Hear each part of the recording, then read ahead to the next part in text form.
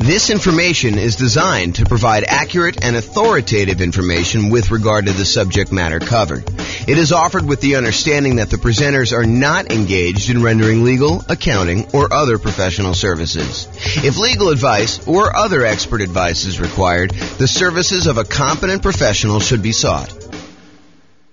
Welcome to the Des Moines Real Estate Investing and Real Estate Financial Planning Podcast. Learn all about investing in real estate in Des Moines, Iowa, with a combination of real estate financial planning and modeling with numbers specific to Des Moines, plus syndicated, more generalized recordings of live and pre-recorded real estate investing classes, not all of them specific to Des Moines. Be sure to stay tuned after the podcast for a message from our sponsors. Well, good morning and welcome, everyone. I am James Orr, and we got a very special class today. This is part of the series on improving cash flow. And so today we're going over improving cash flow when considering your real estate investing strategy. When you're thinking about which strategy you want to use, how do we improve cash flow when we're trying to decide whether we're doing traditional buy and hold or short-term rentals or house hacking or nomading or whatever we're trying to do there. So all of the things we're going to discuss today have to do with choosing your existing real estate investing strategy. And this is, as I mentioned, part of the series we're doing. And so we've already covered how to improve rental property cash flow when we are searching for properties. That was covered in a previous class. So if you want to see about all those different strategies, go watch that class. We've also covered all of the different strategies of the largest section, the one that has the most ways to improve cash flow. And that was the financing section. Today, we're covering this, how to improve cash flow during the improved strategy phase. So we'll talk about these different options. And then we've got some future classes coming. The one class on how to improve cash flow when you improve the property itself, while you're marketing the property, while you own the property, and then while you're renting the property. So there's different kind of stages that I broke it down into, and we're covering the classes, we're covering the strategies, the 88 strategies to improve cash flow in all of those different stages in discrete classes by stage. So if you're at the stage where you're searching for properties, just review the one for searching properties. If you're at the stage where you're financing, do that. If you're trying to figure out what strategy to use, this is the class you'll want to use for that one. Okay.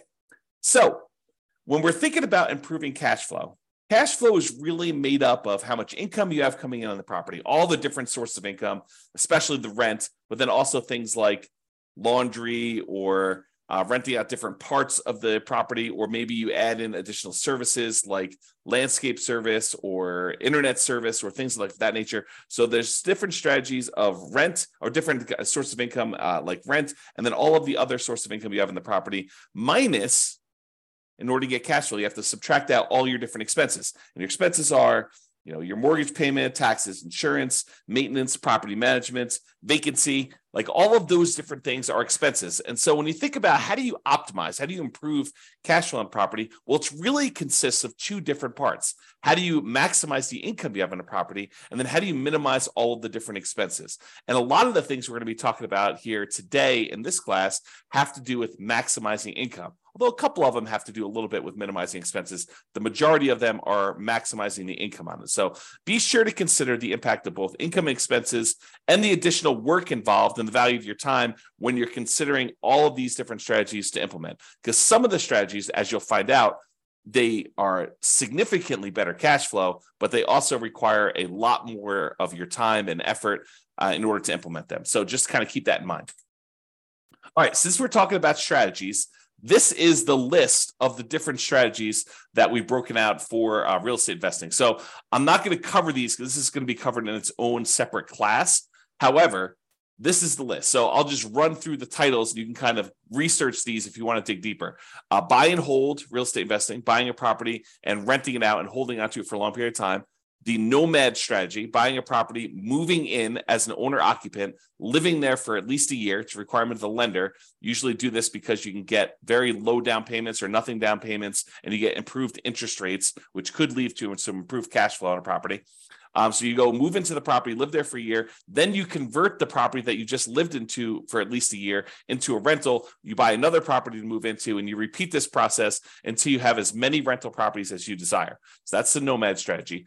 House hacking, which we'll cover a little bit today, because it's one of the strategies we're going to discuss, that is renting out any part of a unit that you're living in. The most common example is you buy a duplex, you rent out one side of the unit, and you live in the other. But it could just be renting out, the property to roommates. You buy a single family home with 4 bedrooms, you live in one of the bedrooms, you rent out the other 3 or even just one, and that is considered house hacking. And there's some variations on that, which we'll talk a little bit about today as well. The BRRRR strategy: buy a property, rehab a property, rent a property, refinance it, and then repeat. So there's the buy, which is the B, and then all those different R's: rehab, rent, refi, and repeat. So all the different bars there for BRRRR. And that's a strategy for being able to buy properties and leave very little or no money in the ideal situation. Most of the time, it's leaving a little bit of money in the deal so that you're able to acquire properties with little down. And then all the quick turning, flipping properties, and then wholesaling and wholetailing. Wholesaling is basically selling your contract in a property to another investor. You find a really good deal and you sell to an investor, and you get a fee for doing that. All the creative financing stuff: buying property subject to, lease option, lease purchase, rent to own, owner financing, agreement for deed, contract for deed, loan assumption, like all of the creative different strategies for financing properties. Those are different strategies. And then partnerships and syndications: if you're going to get together with one or more other folks who want to invest in real estate with you, then you can kind of structure those in various different ways. And then tax liens and tax deeds: whether you are investing in a lien against a property with the hope that the property is, they either pay you a return on it, or in the event that they don't pay you the return, then you can actually foreclose on the property and get ownership of it. And then real estate investment trust, which I don't usually cover, but I include it to be all inclusive, to kind of be comprehensive here. That's that. So these are the different strategies. And you'll see that we're talking about using different strategies here today when we talk about how to improve cash flow. All right, so here's the list. Different ways to improve cash flow when you're thinking about the different strategies you can use as a real estate investor. So one of the different ways you can kind of improve this is to change the term that you're renting out properties. So I think a lot of people think about investing in real estate as you buy a property and you rent it out, and you rent it out to a tenant, and there's a year-long lease in place. And maybe the tenant renews for another year, and you kind of keep doing that. Or maybe they leave early because they got evicted or they can't pay their rent anymore, and you kind of shorten the term in that way. But you could deliberately choose to rent out properties monthly or weekly or nightly, like a vacation rental. So changing the term of the rental can improve your cash flow on a property. We'll talk about that a little bit. Or doing a totally different strategy, like a lease option, where instead of just leasing the property to a tenant, you decide you want to go after a tenant buyer, a tenant who also has the option or a contract to buy the property from you a year or 2 or 3 or 4 or 5 down the road, or 6 months down the road, whatever you negotiate as part of your term. Basically, they will lease the property from you, and then after they lease it from you for a period of time, they're going to buy it from you. And there's some advantages to doing that, which we'll discuss here in a minute. Or you could choose to do a specific niche. You could cater to a group of people who you know are looking to rent in your area. For example, you could choose to focus on student rentals, or you could choose to focus in on traveling nurses and provide them, kind of services related to their particular industry, knowing that they're coming in for, contract periods of time, and they're going to need some extra stuff in your property. Or you could cater to oil workers if you happen to live in an area that has a bunch of people coming into town to do work on the oil kind of stuff that they do. I don't even know what they call it. So you can cater to all these different niches, or you can cater to things like corporate rentals. So you decide to do that. And then I'll kind of group these last 3 together. They're all really versions of house hacking, in my opinion.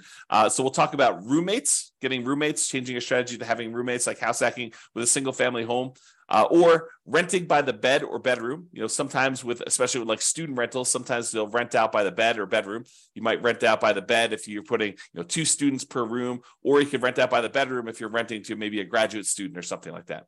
Or you could rent by parts. In some cases, you may be renting a property where you rent the garage separately, or you rent access to the community swimming pool separately, or you rent access to the storage units on the property, like the storage shed where somebody wants to be able to store something or whatever they're doing there. So those are different ideas, and we're going to go into those in detail here. All right, so let's talk about term. So related to term, so term is going to be basically changing the duration of your lease term. So you can either do a daily rental, things like vacation rentals, or there may be some situations where you might rent by the day. Or you could do weekly rental, I guess it would be a variation of vacation rental. But I was thinking of, if you rent your property out for the Super Bowl weekend, that may be like a daily rental or maybe a weekly rental. But it's all sort of covered under that short-term rental, vacation rental thing. So you could do daily rentals. You could do weekly rentals. Weekly rentals could be a good strategy, or monthly rentals. Instead of doing the weekly, you could do monthly. Or the traditional way of doing this, I think the most common way that most folks are familiar with is yearly rentals. So in addition to changing the term of your lease, a lot of times you're changing what you're providing with the rental, whether you're providing the house furnished or unfurnished. And so realize that you may have sometimes significant additional startup costs if you're changing the term of your strategy from a year-long lease, which you may be renting out a vacant property, although you could do a furnished year-long lease, and do instead a more of a completely furnished turnkey. Someone shows up almost like a lodging hotel sort of situation where you allow someone to come and stay in the property like that. So typically, rent increases as the duration decreases. So the shorter the term of your lease, typically the higher the rate is. There are probably some exceptions to this, but overall, that's the general rule of thumb. Shorter terms tend to be more expensive than longer terms. Now, the other thing to watch out for, if you're going to go and do the strategy where you're going to change from doing year-long leases to short-term rentals, which could be significantly higher income on the property, you also have to watch out for increased expenses, like increased vacancy expense. You're not going to have 100% of the nights occupied in most cases. There's probably some exceptions to this, but in most cases, you're not going to have 100% of the nights occupied if you're doing some type of short-term rental or vacation rental. You might have 50% occupancy or 70% occupancy or 30% occupancy. So just realize that you may have increased vacancy for doing that. You may also have an increase in marketing costs, whereas you may market to find a tenant for a year, for the 60 days or so prior to the lease expiring to get your next tenant. If you're doing a vacation rental, you may be advertising on all of the kind of short-term vacation rental type websites, and that may significantly increase your marketing costs and time. And then also your management costs may be much higher. If you're doing short-term rentals, you may have a significantly higher cost to get the property ready for the next tenants, kind of like being in touch with the tenants, kind of doing your contact and making sure everything's ready to go for the short-term rentals. Things like that could be increased by doing a shorter term. And then finally, in some cases, the maintenance on the property on short-term rental could be slightly higher depending on how things in your property wear and what it costs for you to keep up with maintenance on the property for doing that. Replacing things that you might not have in a long-term rental, like linens or shampoos and things of that nature. Like, you could have a pretty significant increase in cost for doing that as well. But in a lot of cases, not every case, but in a lot of cases, those costs are more than made up for by doing the short-term rental. So this class, by the way, is not intended to be like, this is how you do short-term rentals. This class is intended to be like the overview of how do you improve your cash flow and things to consider, then go research. If you're interested in doing short-term rentals, you want to go dig into that particular strategy to become an expert at that particular strategy. Okay. All right, let's talk about lease options. And when I say lease option, I'm talking about the whole kind of like rent-to-own family. Lease option, which is a lease with an option contract. Lease purchase, which is a lease with a purchase contract. Rent-to-own, which is a generic way to describe these, or lease-to-own, which is another generic way to describe these. So like I'm talking about that whole family when I say lease option. So I'm not specifically calling out lease option. I'm using it generically. Okay, this tends to provide the lease with option where you find a tenant buyer who wants to lease the property from you with the intention of buying it from you 3 months, 6 months, a year, 2 years, 5 years down the road. It tends to provide exceptional improvement in cash flow in markets where the cost to buy is significantly higher than the cost to rent. In other words, where the price to rent ratio is less than ideal. So if you're in one of those markets where it's really hard to make cash flow work, putting a reasonable amount down because the cost to buy a property is so much higher than the cost to rent a property, this could be a great strategy for you to consider. If you think about it, I'll just name some numbers here. Let's say in your marketplace, if you were to go try to buy a property, the mortgage with taxes and insurance and everything on it is close to $3,000 a month.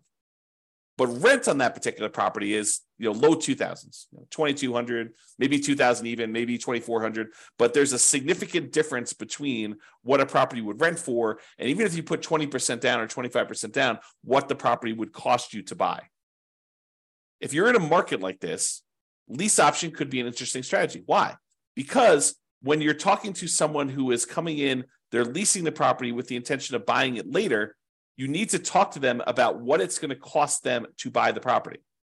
So you get to, instead of just comparing rent to rent when you're marketing your property, now you get to discuss with them, this is what it would cost if you were just renting the property. If you were going to buy the property, though, it's going to cost you about $3,000 a month or $3,200 a month. And so rent is going to be a little bit higher than what normal rent is on this property, and you're going to be able to buy it later. And if they tell you, look, I can't afford a $3,000 a month payment, what they're telling you is, I'm never going to be able to buy this property. I can't afford a $3,000 a month payment to buy it. So you're setting them up for failure if you try to put a tenant buyer in a property where they tell you up front that they can't afford what the payment's going to be when they go and finance it.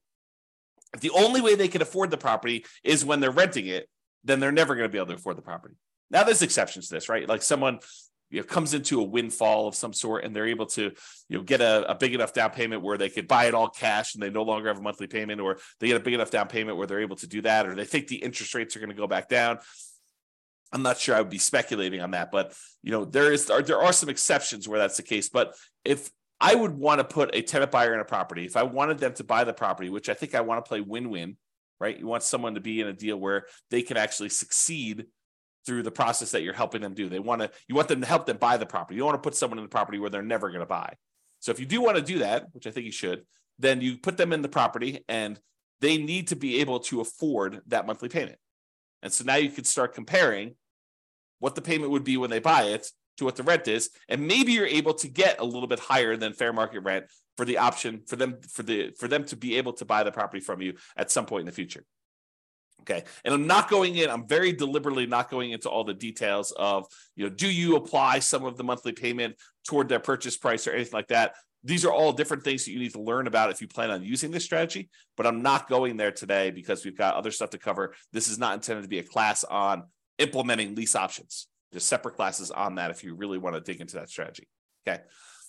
However, even if the monthly fee, the amount you're charging them monthly, was completely identical, right? You were able to get only the same amount you were able to get for rent as renting the property versus doing a lease option. You were only able to get that same $2,200 a month, whether you did either strategy. If that was the case, there are some significant improvements to cash flow from getting a non-refundable purchase deposit when the tenant buyer comes in the property. So even if the tenant buyer is only able to pay $2,200 and the tenant would normally pay $2,200, if you're getting for example, a $10,000 non-refundable purchase deposit, that would significantly improve your cash flow on the property.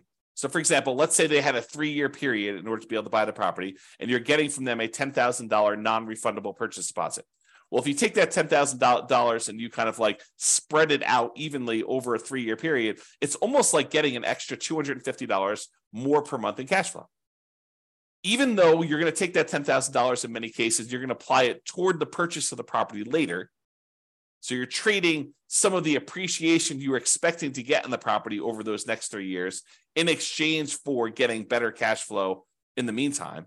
You're doing some deal alchemy. You're trading future appreciation, the $10,000 of extra appreciation you would have gotten later on when they buy it from you. And you're saying, I'm going to apply that $10,000 towards your purchase. I'm going to take some of the profit I would have gotten at the end when they bought the property from me, and I'm going to take it up front as a non-refundable option fee, which does apply to the purchase price for them, counts as part of their down payment.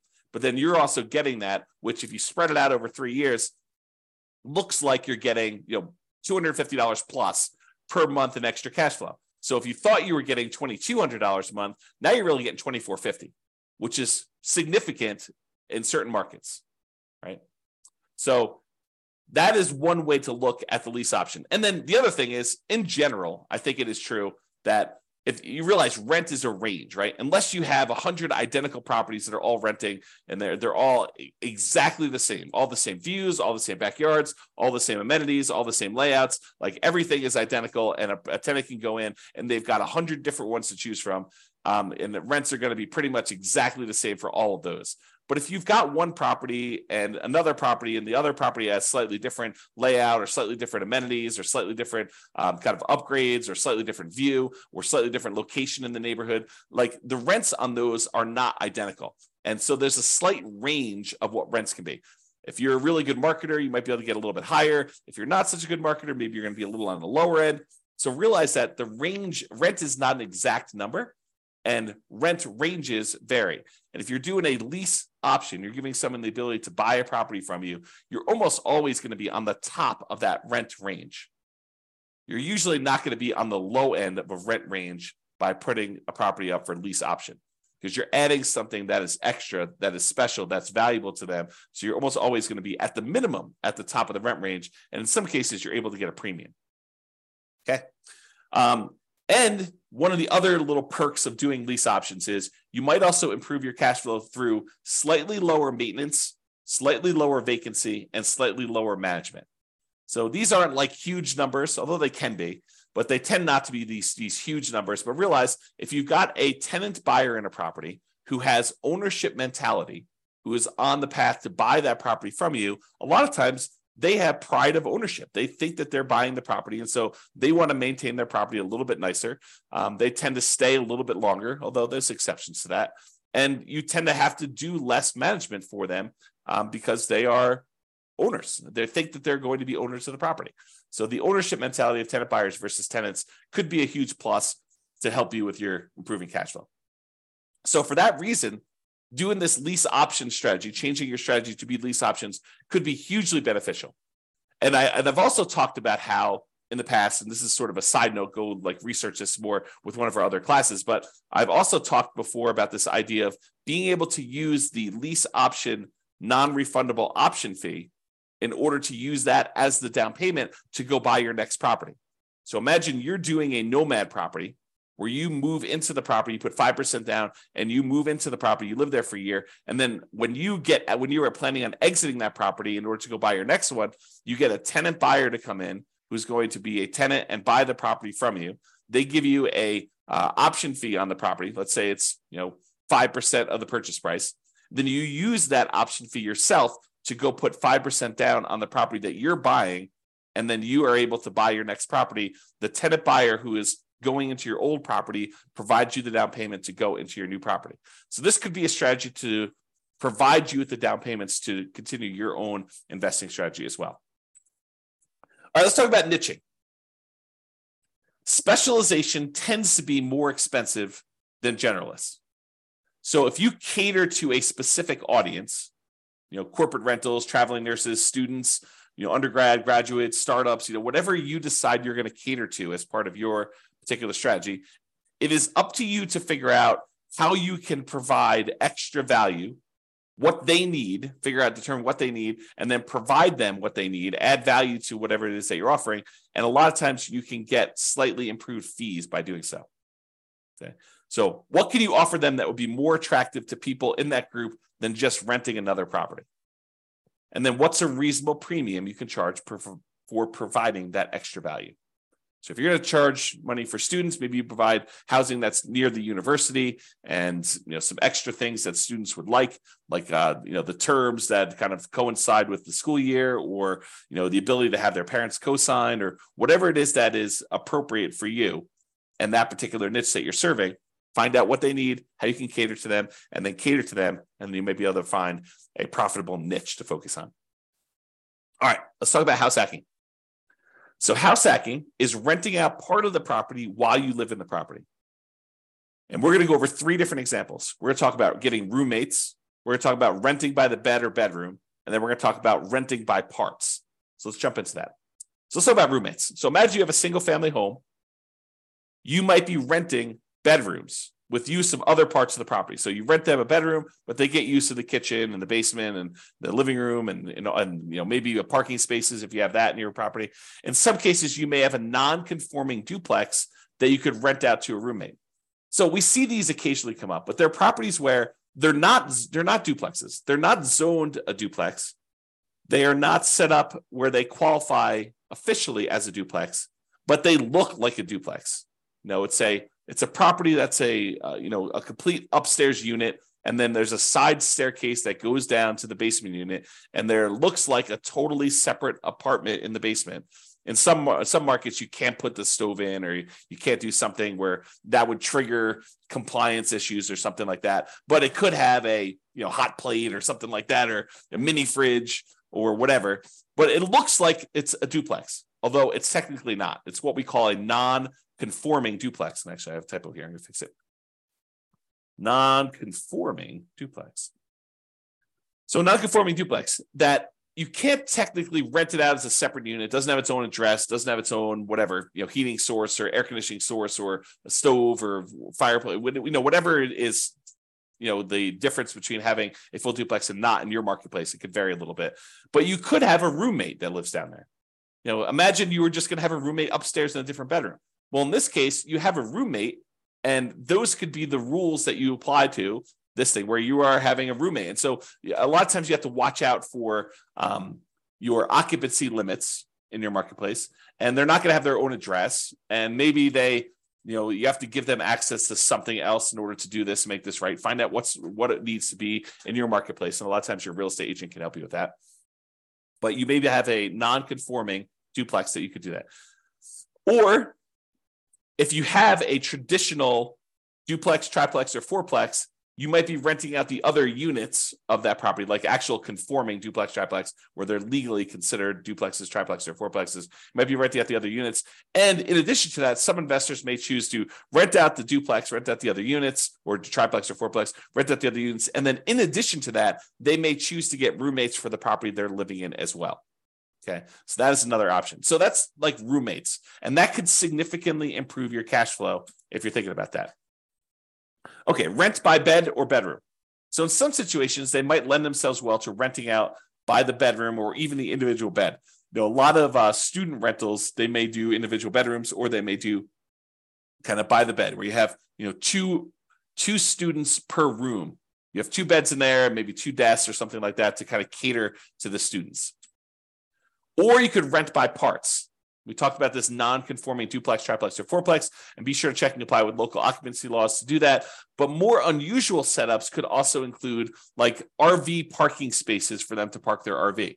So if you have lots of space in your property and it's set up for RV parking, you're allowed to do that with your HOA, then maybe you go ahead and you rent out the space for someone who wants to be able to park their RV there, and that could improve your cash flow on the property. Or maybe you own an RV that you have, or maybe it's a tiny home that you set up on the property, and you could rent that out as its own separate living unit on the property if your occupancy laws allow you to do that. Another common one is if you have a garage or storage units, you could rent out the access and use of the garage separately to somebody who has a car or like machine shop that they really want to have separately, and they don't have space in their apartment, and they want to just rent a private garage to be able to have their setup there so they can do that. It does not have to be, like, it's kind of key point here, it doesn't have to be a place where people sleep. It could be more of a commercial or recreational use type situation with these in order to get rent by parts.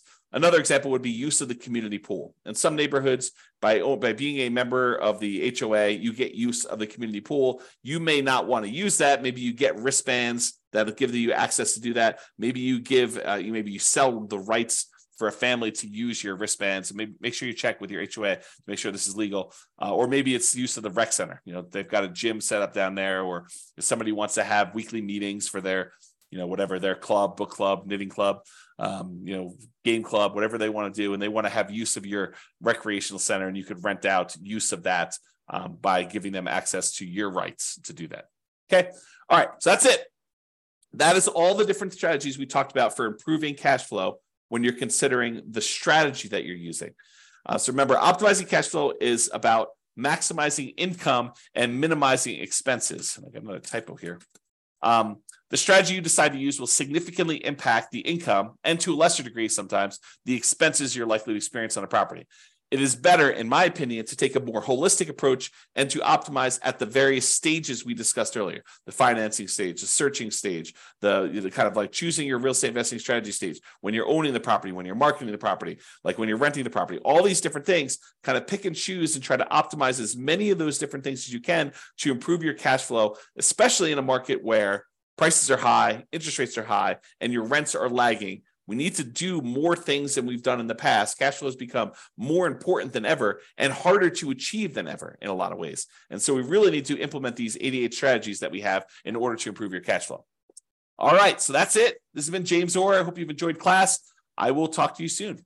Bye-bye for now. With home prices up, mortgage interest rates up, and rents up, but not quite enough to counteract the higher prices and interest rates, cash flow on rental properties in Des Moines is harder than ever.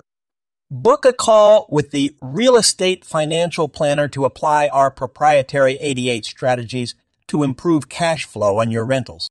See the show notes for a link to schedule your call and improve your cash flow today. If you're a real estate agent, lender, or professional in Des Moines that wants to help our real estate investor listeners, consider reaching out to learn about collaboration opportunities with this podcast.